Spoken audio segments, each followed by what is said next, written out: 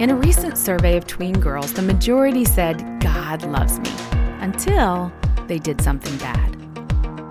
Hi, I'm Dana Gresh, founder of True Girl.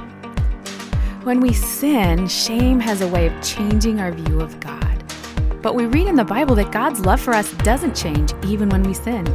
Romans 5:8 reminds us that Christ didn't wait until we were all cleaned up and sinless before he gave his life on the cross for us. He did it while we were sinners. Sin cannot stop his perfect love. One way we can show this in a practical way to our children is to draw them close, even when they do something bad. When you're tempted to put your kids in timeout, you may actually need to draw them close to you for a conversation. Make sure you model God's love, even when they're sinful. For more tips on how to raise your kids, go to danagresh.com.